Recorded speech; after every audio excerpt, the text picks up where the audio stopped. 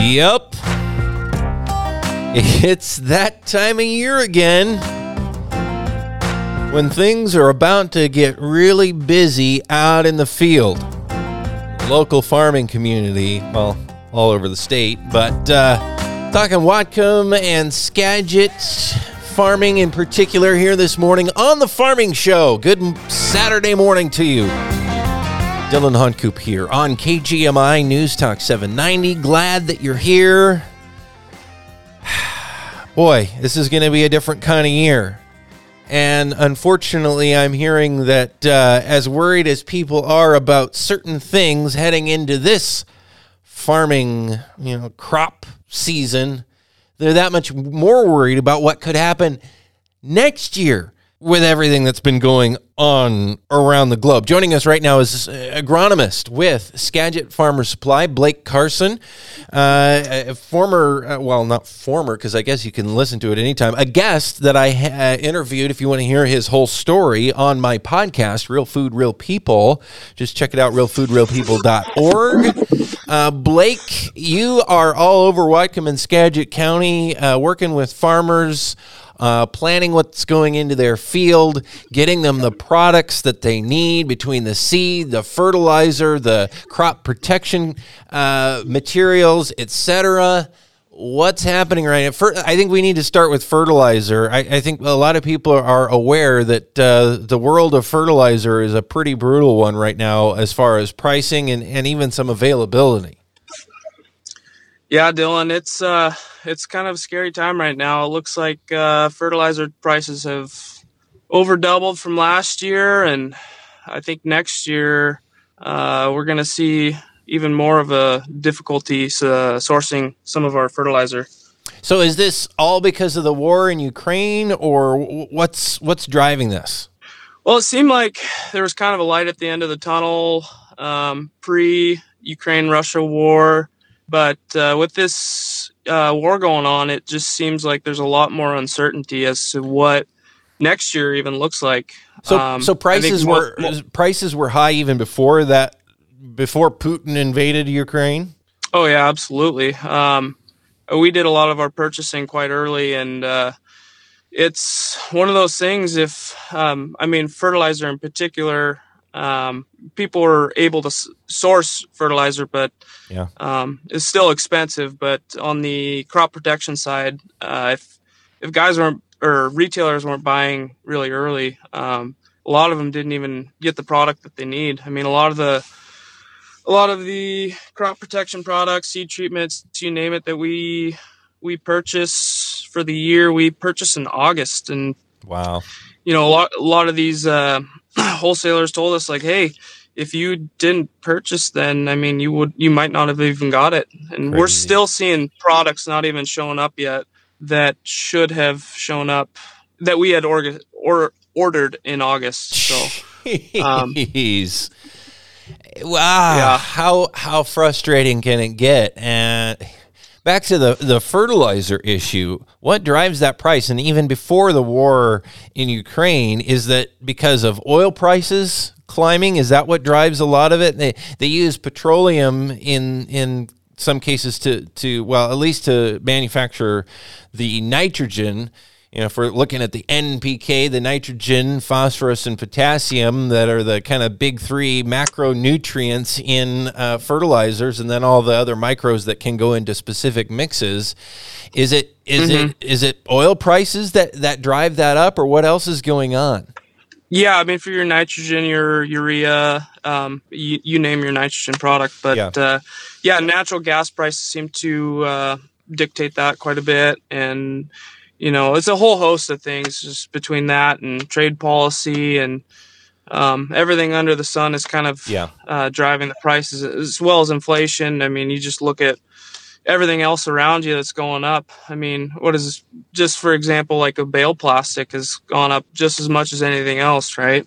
Yeah. So, good news is it seems like a lot of people are looking at higher prices, but where does that factor into their break-even costs and whatnot? So and overall, I don't know if it's a great thing, but I would say at least, consumers are expecting higher food prices. And it was very interesting recently to hear the president say that, no, we could be seeing food shortages, which scares me because he's headed towards midterm elections. He would be in a position, and President Biden is who I'm referring to here, would be in a position where he probably wants to keep things sounding as positive as possible. So for him to say that tells me, and this is just a gut feeling, I don't have intel beyond this, but that situation could be a lot more serious maybe than we've been led to believe. But, as bad as all of that is, at least prices for the farm products that farmers are producing are, like you said, going up, helping support these higher, because the long-term problem has been, farmers can't pass prices along. Farmers are price takers, not price makers, as has been said so many times. But because of the very unique dynamics coming through the pandemic, the supply chain shortages, what's going on with oil, now the war in Ukraine, and as you mentioned, a host of other things, people are in some ways kind of expecting it. So it may not be as much of a shock to the consumer, and there may be possibility for the farming community to protect some of their margin, get them. I don't know. It probably still won't be enough though to make up for these difference in costs. And again, we're talking with Blake Carson. He is an agronomist with Skagit Farmer Supply, works in Whatcom and Skagit counties.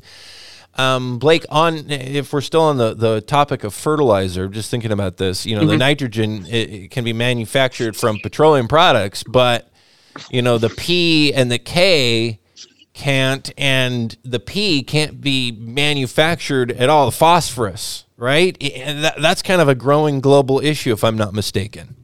Oh, absolutely. I mean, it was a growing global issue before the invasion of Ukraine. Phosphoric acid was hard to come across, and this whole Ukraine thing is just going to really amplify a lot of that uncertainty in the phosphorus world. And whatever China's doing. So you were telling me before we came on the air here, you're worried about this year. Of course, it's going to be challenging. But you told me you're that much more worried about next year because, and it seemed, and correct me if I'm wrong, it sounded like you were saying, we haven't really, in terms of all of these problems, felt the full effects of what's happening in Ukraine yet. A lot of these problems and supply chain issues are still a result of other factors that predate that. Right. And I think a lot of the concern comes from these guys are looking at these prices and saying, hey, maybe I might just mine my soil this year.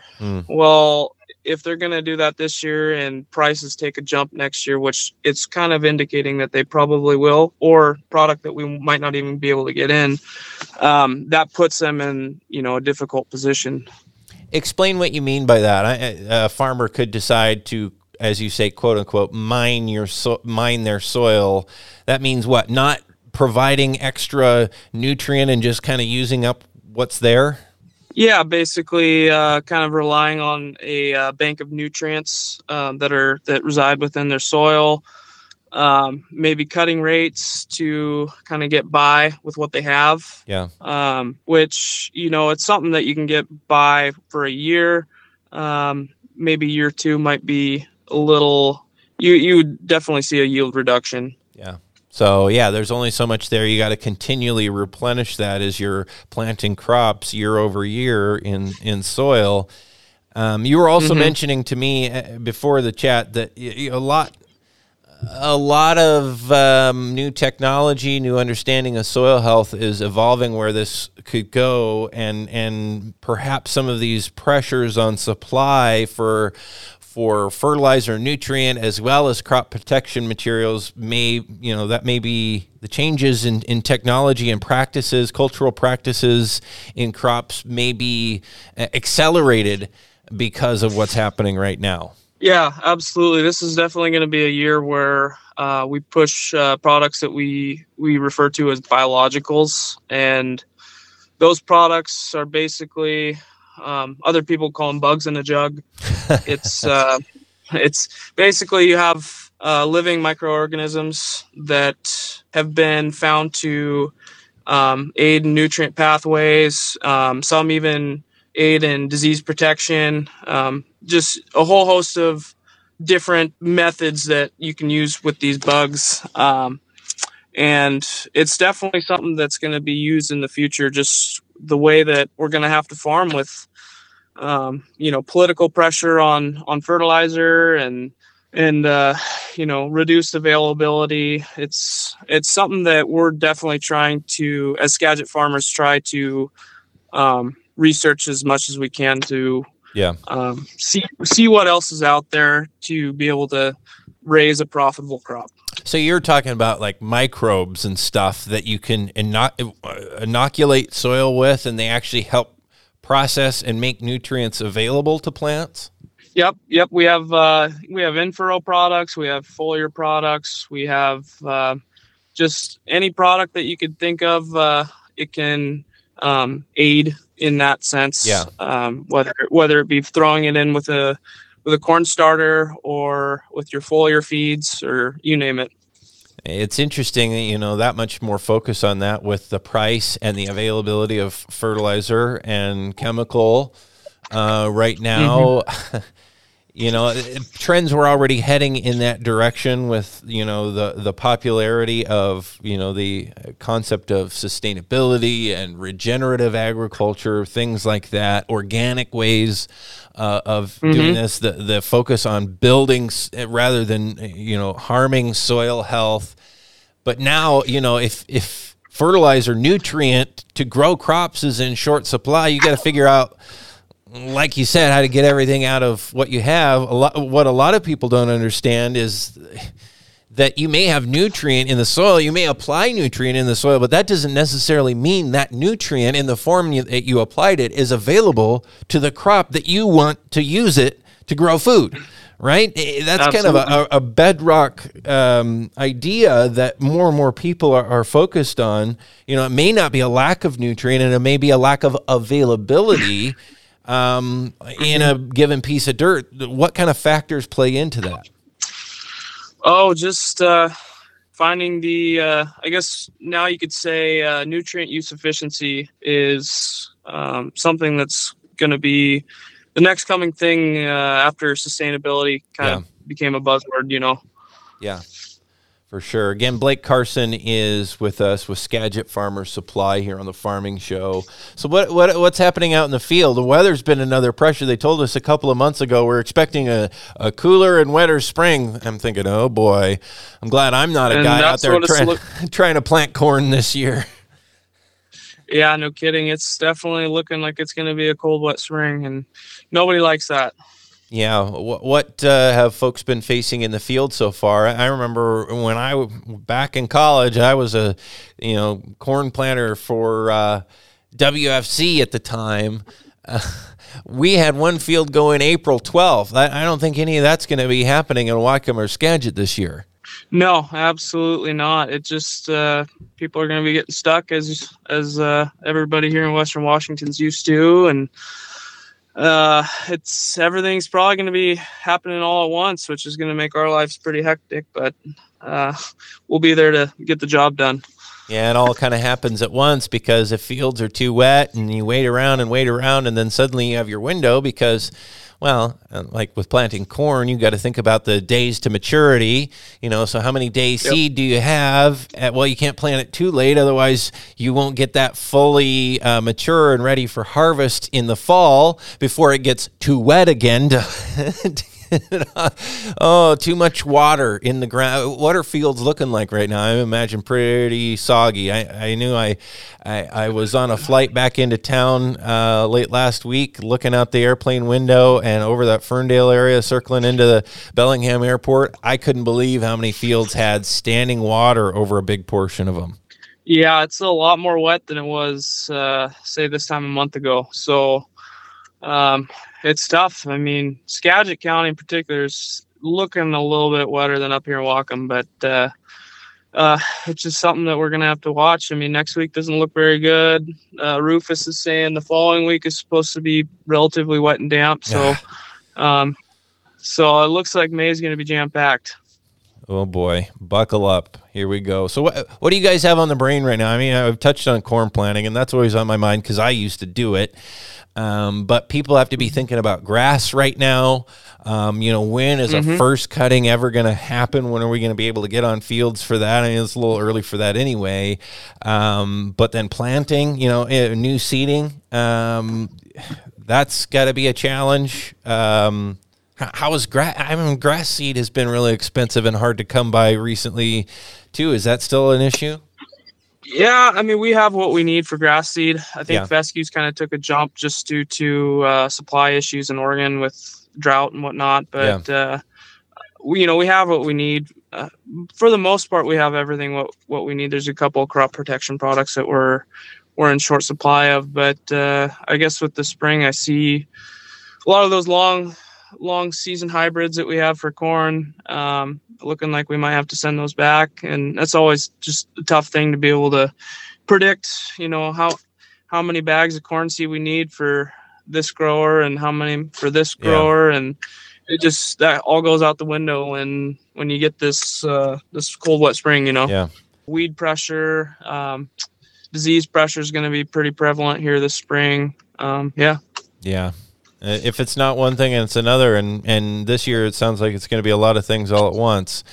Glyphosate, you can talk about crop protection. I'm thinking about herbicides. One of the things I've been hearing about is glyphosate, which, it's been something that of late in the last several years has been very maligned, in my opinion, and totally misunderstood. And I think if you look at the deeper political motives of why that's being attacked, it really doesn't have anything to do with the safety or environmental safety of the product at all. It has to do with big dollars and whether people like Monsanto or not and all this kind of stuff. So I don't even want to go there. But glyphosate, when it became generic or whatever you call it in the world of these things, and didn't have, the patent or whatever expired from Monsanto, it became a lot less expensive. From what I understand, its price is back up to where it used to be when it was still under patent. Like, it is expensive again. Yeah, no, the glyphosate thing, it was really difficult to source glyphosate.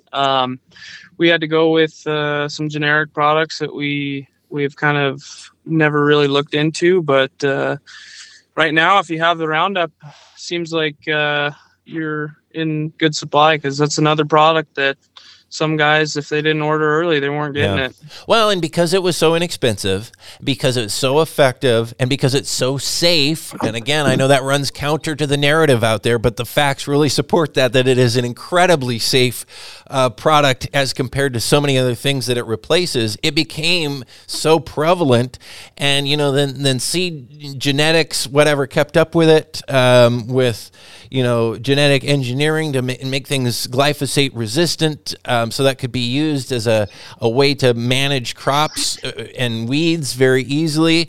I don't know if it gets expensive enough, do people think about going back to old chemistries and going away from that?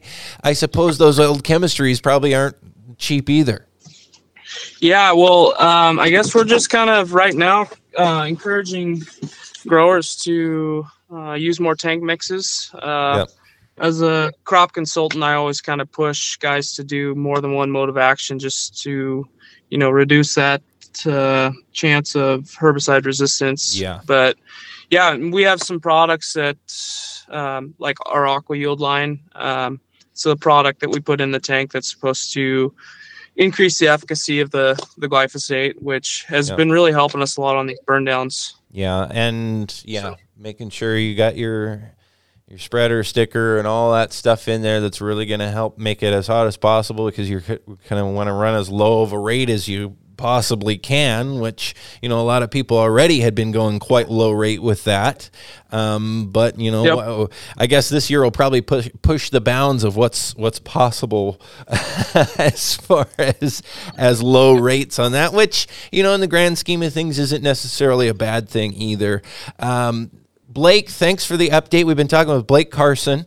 He's an agronomist with Skagit Farmer Supply, working with farmers in Whatcom and Skagit counties. Blake, thanks for your time this morning. We appreciate it, and best of luck out there.